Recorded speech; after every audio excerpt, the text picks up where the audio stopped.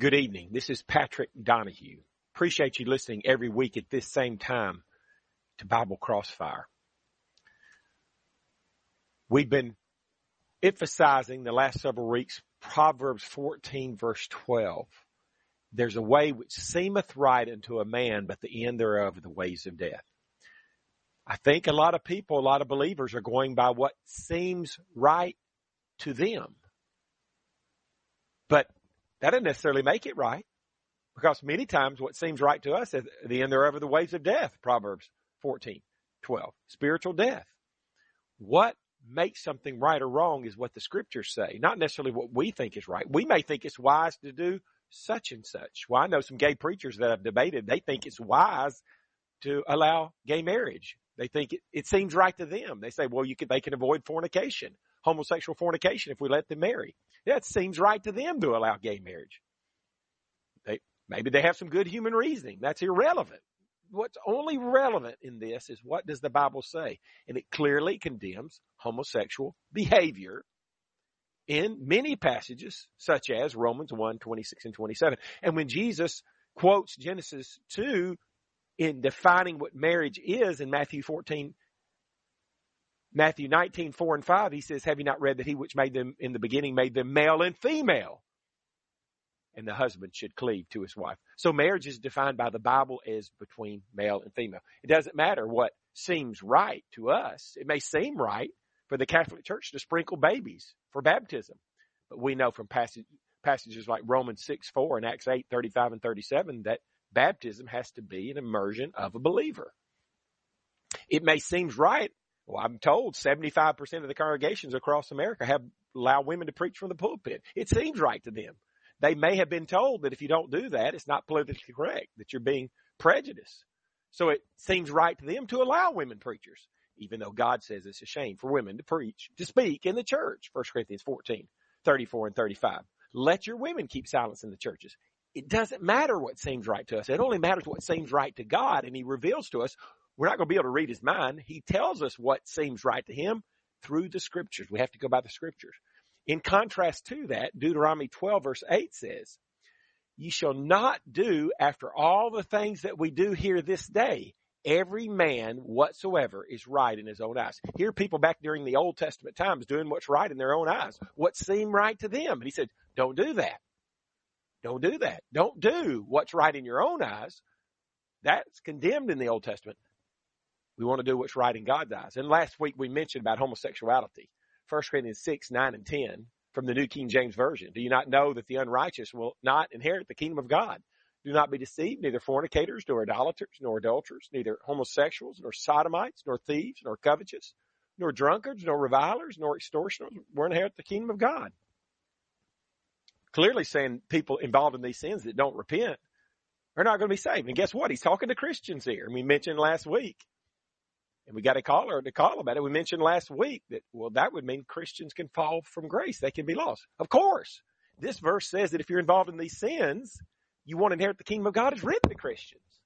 Yes, it would include non-Christians. If they're involved in these sins, they're going to be lost too. Christians, if they get involved in these sins, they're going to be lost unless they repent. That's clearly condemning homosexuality. But I noticed this from the Birmingham News. 2003, the Episcopal Church approved its first openly gay bishop, the Reverend Gene Robinson. Robinson replied, we have many times departed from Scripture.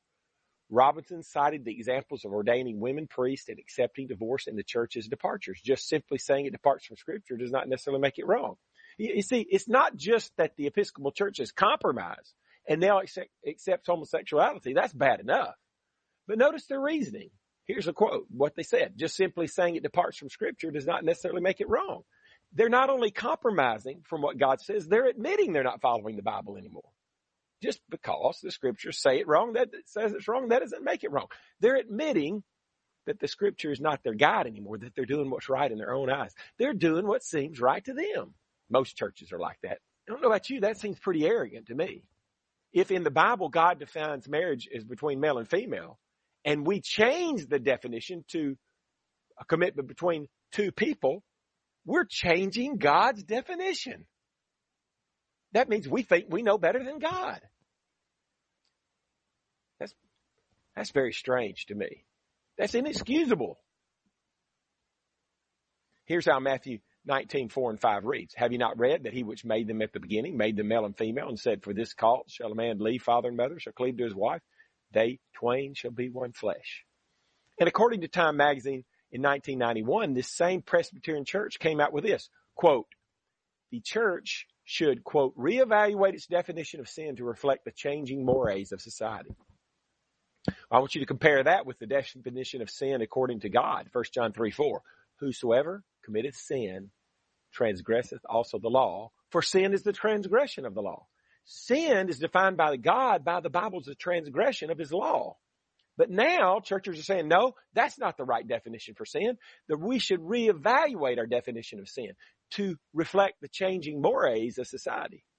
This means 100 years ago, if society says homosexuality is wrong, that means it's a sin. But if society now says homosexuality is right, that means it's not a sin anymore. It's changed, even though the Bible hasn't changed. What God said hasn't changed. But because society defines for us what's sin and what's not sin, according to this Presbyterian Church, USA. I mean, this is blatant. People, churches, most likely the church that you belong to, is now going by what seems right to them, what's right in their own eyes instead of what the Bible says. Isaiah 55:8-9 says, for my thoughts are not your thoughts, neither are your ways my ways, saith the Lord. For as the heavens are higher than the earth, so are my ways higher than your ways, and my thoughts than your thoughts.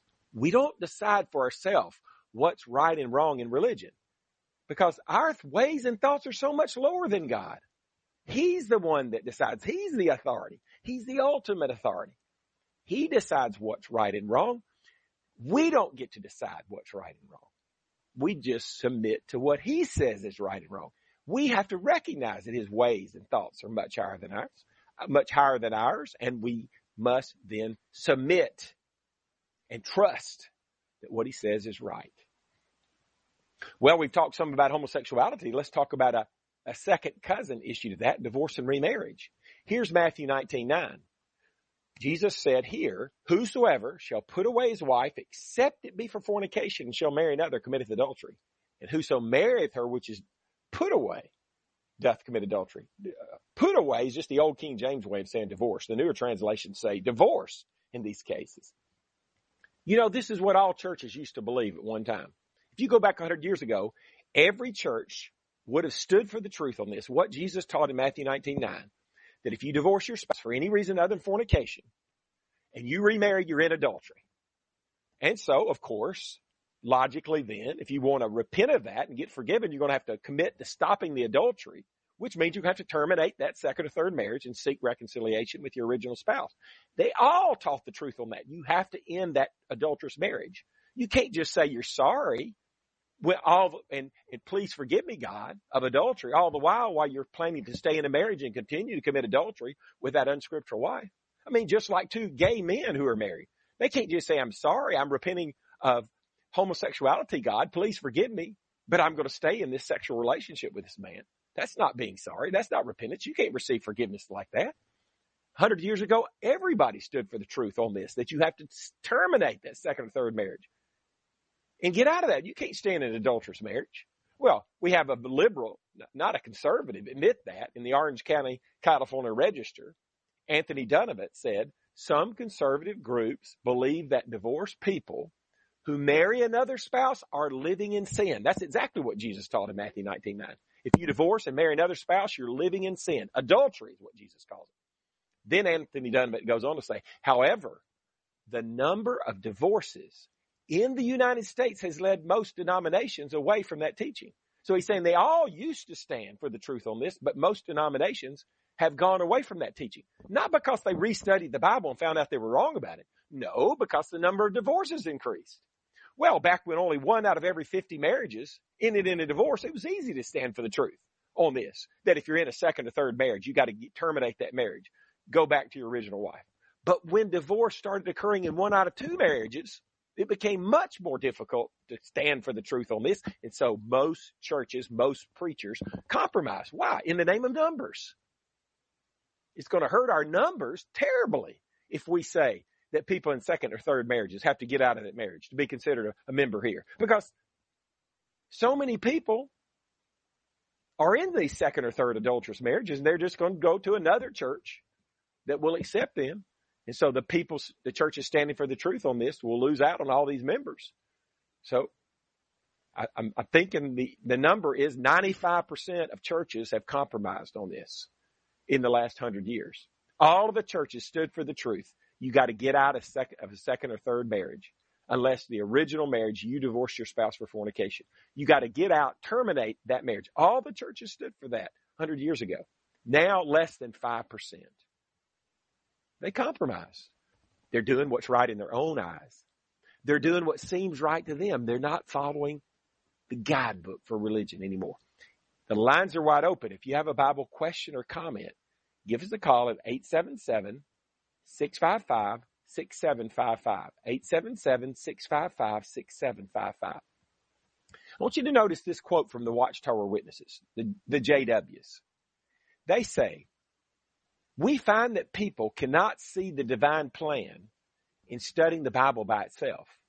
We see also that if anyone lays aside the scripture studies," what they mean by that is their literature, the Watchtower literature, the Watchtower books, "even after he has read them for 10 years, if he then lays them aside and ignores them and goes to the Bible alone, our experience shows that within 2 years he goes into darkness. On the other hand, if he had merely read the scripture studies and had not read a page of the Bible, he would be in the light." So the Watchtower religion is admitting they don't really use the Bible as their final authority. They evidently think a person would be better off spiritually, better off with God, if they read their literature alone, better off doing that than studying the Bible. What they do is they position their material, human material, above the Bible and what they're going to follow. Talk about doing what's right in their own eyes. Talk about doing what seems right to them. The end thereof are the ways of death. I'm warning you. I'm warning everybody, including myself. If we don't follow the scriptures, then we're just doing what seems right to us. The Watchtower folks are saying you're better off reading our literature than the Bible. And that probably explains why they're wrong about a lot of things. For example, they teach that Jesus was not deity. He's not God, that he was Michael the archangel and then became a man. But John 20:28 and about a dozen other passages teach that Jesus was God. Not God the Father, but deity like his Father. John 20:28 reads this way, "And Thomas answered and said unto him," talking to Jesus, "My Lord and my God." Thomas called Jesus God. If you read the next verse, you see that Jesus accepted that. He said, "You're right," in effect. He is God. He is deity. He's not Michael the archangel that's turned to a man. The Watchtower folks should know better, but the reason they don't is because they read their own literature, and to them, that settles the truth, not the Bible, not God's word. They know better than God. They're doing what's right in their own eyes. Here's John 1:1-14. "In the beginning was the Word, and the Word was with God, and the Word was God, and the Word was made flesh and dwelt among us." We know this is talking about Jesus, because it says the Word was made flesh and dwelt among us. That's Jesus. He was in the beginning, the Word. He was with God, meaning Jesus was with God the Father, and the Word was God. He's deity himself. That only makes sense. Carol and I, my wife and I, are of the human species. We have 4 children. What species do you think our children are? Human, of course. Well, if God had a son, then you should expect him, the son, to be God. That's exactly what we read in the Bible. Also, the Watchtower folks don't believe in H-E-L-L, everlasting punishment. But let me read just one verse on that. Matthew 25:46. "And these," talking about the wicked in the context, "shall go away into everlasting punishment, but the righteous into life eternal." So there is such a thing as everlasting punishment. Well, the Watchtower say, well, God, he's too loving. He'd never do that. But his word, the Bible that he wrote, says that he does. See, it doesn't seem right to them that for there to be an everlasting punishment, so they don't believe in it. It doesn't seem right in their own eyes, so they don't believe in it. But the Bible teaches, therefore it's true. There's all kinds of verses about H-E-L-L, everlasting punishment in the Bible, and I'm pretty sure they're put there to try to motivate us to serve God faithfully. It's written in the Bible because it's true. It really exists. And it's written in the Bible so that we'll fear it and want to avoid it. And so we'll serve God in order to avoid it. Well, we've already read this passage, Proverbs 14:12. There's a way which seemeth right unto a man, but the end thereof are the ways of death. Isn't that what the Watchtower people are doing? They're just doing what seems right to them. Isn't that what almost every believer is doing? Preachers, churches, they're doing what seems right to them. That's why churches have gay marriages. That's why churches have women preachers. That's why churches sprinkle babies for baptism. That's why they allow divorce and remarriage. They'll say something like divorce is regrettable, but divorced people are allowed to remarry. So churches marry people, and when they do, they're joining two people into an adulterous relationship. They don't really care what Jesus said in Matthew 19:9 because they think it's best. They're doing what seems right to them. If you have a Bible question or comment, give us a call at 877-655-6755. The number to call if you have a Bible question or comment is 877-655-6755. We've mentioned women preachers.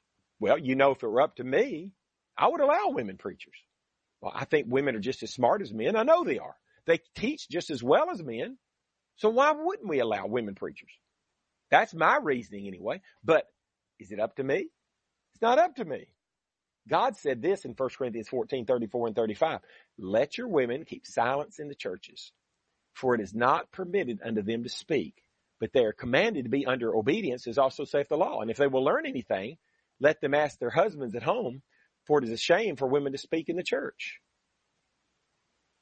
Churches that allow women preachers are doing what's right in their own eyes, aren't they?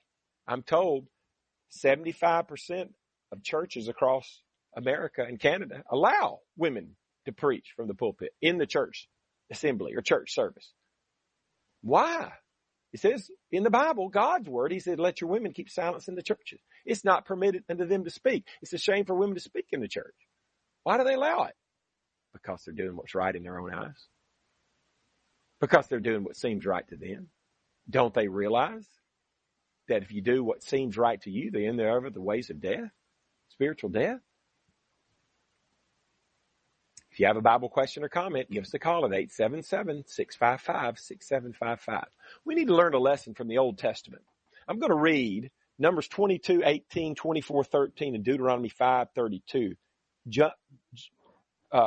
together because they say almost exactly the same thing. Jutted together. That's the word I was looking for. Balaam said, if Balak would give me his house full of silver and gold, I cannot go beyond the word of the Lord to do less or more. I cannot go beyond the commandment of the Lord to do either good or bad of my own mind. But what the Lord saith, that will I speak. Ye shall observe to do therefore as God hath commanded you. Ye shall not turn aside to the right hand or to the left. So when we're approaching how to practice the religion of God, the true religion, Christianity, we're supposed to follow God's word, and we're supposed to follow the word of the Lord to do no more or no less. Not to do good or bad of our own mind. Just because we think it's something good doesn't necessarily mean it's good. There's a way which seemeth right unto man, but the end thereof are the ways of death. We're not to go to the right hand or to the left of the word of God. We're supposed to strictly follow God's word. That defines for us. God's word defines for us what the truth is. Jesus said in John 17:17, sanctify them through thy truth. Thy word is truth. Now, what do we learn about the action of baptism from Romans 6:4, which reads this way? Therefore, we are buried with him by baptism into death, and like as Christ was raised up from the dead by the glory of the Father, even so we also should walk in newness of life. So the Bible says we're buried with Christ by baptism. When somebody dies, we take him out to the graveyard to bury him. Does that mean we sprinkle a little dirt on their head, put them all the way up under the ground? We know what the word bury means. So if baptism is a burial, that would mean we sprinkle a little water on their head, we put them all the way up under the water. That seems pretty simple when you look at it that way, doesn't it? Yet we read, here's a quote about the Catholic Church. The church at one time, this is from the Catholics, the church at one time practiced immersion. This was up to the 13th century. The Council of Ravenna in 1311 changed the form from immersion to pouring. So the Catholic Church, for like 1,300 years, practiced immersion for baptism, burial for baptism, just like Romans 6:4 says. Yet they changed it to sprinkling. They're doing what's right in their own eyes. Donnie from Virginia, go ahead with your Bible question or comment, please. Yes, I was wondering if the Book of Mormon is true or not true. Okay. You know what I'd like to do, Donnie? I have 2 different outlines I would like to send you. Okay. Which one outline shows contradictions between the Bible and the Book of Mormon. And the other, well, both of them really do that. It proves that the Book of Mormon teaches directly opposite of the Bible on many things. So if the Bible is true and it's from God, and the Book of Mormon, Donnie, teaches things contrary to the Bible, could the Book of Mormon still be true? No. No. The Book of Mormon and the Bible both can't be from God. They both can't be true because there's all kinds of differences and contradictions if you think of it. So the Book of Mormon contradicts the Bible in many places. We know the Bible is from God, therefore we know the Book of Mormon is not from God. It's not true. Jesus said, sanctify them through thy word, through thy truth. Thy word is truth. So the word, the Bible defines for us the truth, not the Book of Mormon. Any follow-up, Donnie? Well, no, that's kind of what I was thinking. So here's what I want to do. I'm going to try to call you after the program. Please accept my call. And then I'll get your email address, and maybe I can send you these outlines. Okay? Yes, sir. That's good. Have a good day. Have a good evening, Donnie. If anybody else would like me to send you these outlines, then you could, after this program is over, you can call or text me on my cell phone number and request it, and I'll send you these outlines via email. You give me your email address, and I'll announce my cell number at the end of the program. But we see the Catholic Church change baptism from burial to sprinkling. They admit that. So they not only have compromised what the Bible says about the mode of baptism, they're admitting it. They admit they changed it in 1311 at the Council of Ravenna. They're admitting they're not following the Bible anymore. They're doing what's right in their own eyes. 1 Kings 12:33, talking about Rehoboam, says that he offered upon the altar which he had made in Bethel the 15th day of the 8th month, even in the month which he had devised of his own heart. Well, they're doing a lot of things wrong here, I'm convinced. The phrase I want to think about here is, which he had devised of his own heart. See, Jeroboam is going by what he devises in his own heart. That's what many churches are doing today. What about the purpose of baptism? Jesus said in Mark 16:16, he that believeth and is baptized shall be saved. Contrast that with the Standard Manual for the Baptist churches says this. It is most likely that in the apostolic age, when there was but one Lord, one faith, and one baptism, and no differing denominations existed, the baptism of a convert by that very act constituted him a member of the church, and at once endowed him with all the rights and privileges of full membership. In that sense, baptism was the door into the church. Now it is different. Baptism was the door into the church. That's exactly what the Bible teaches. But the Baptist church says now it's different. So the Baptist church compromised the purpose of baptism, and they're admitting it. They admit what it used to be in the Bible times. They said now it is different. Did God change on any of this?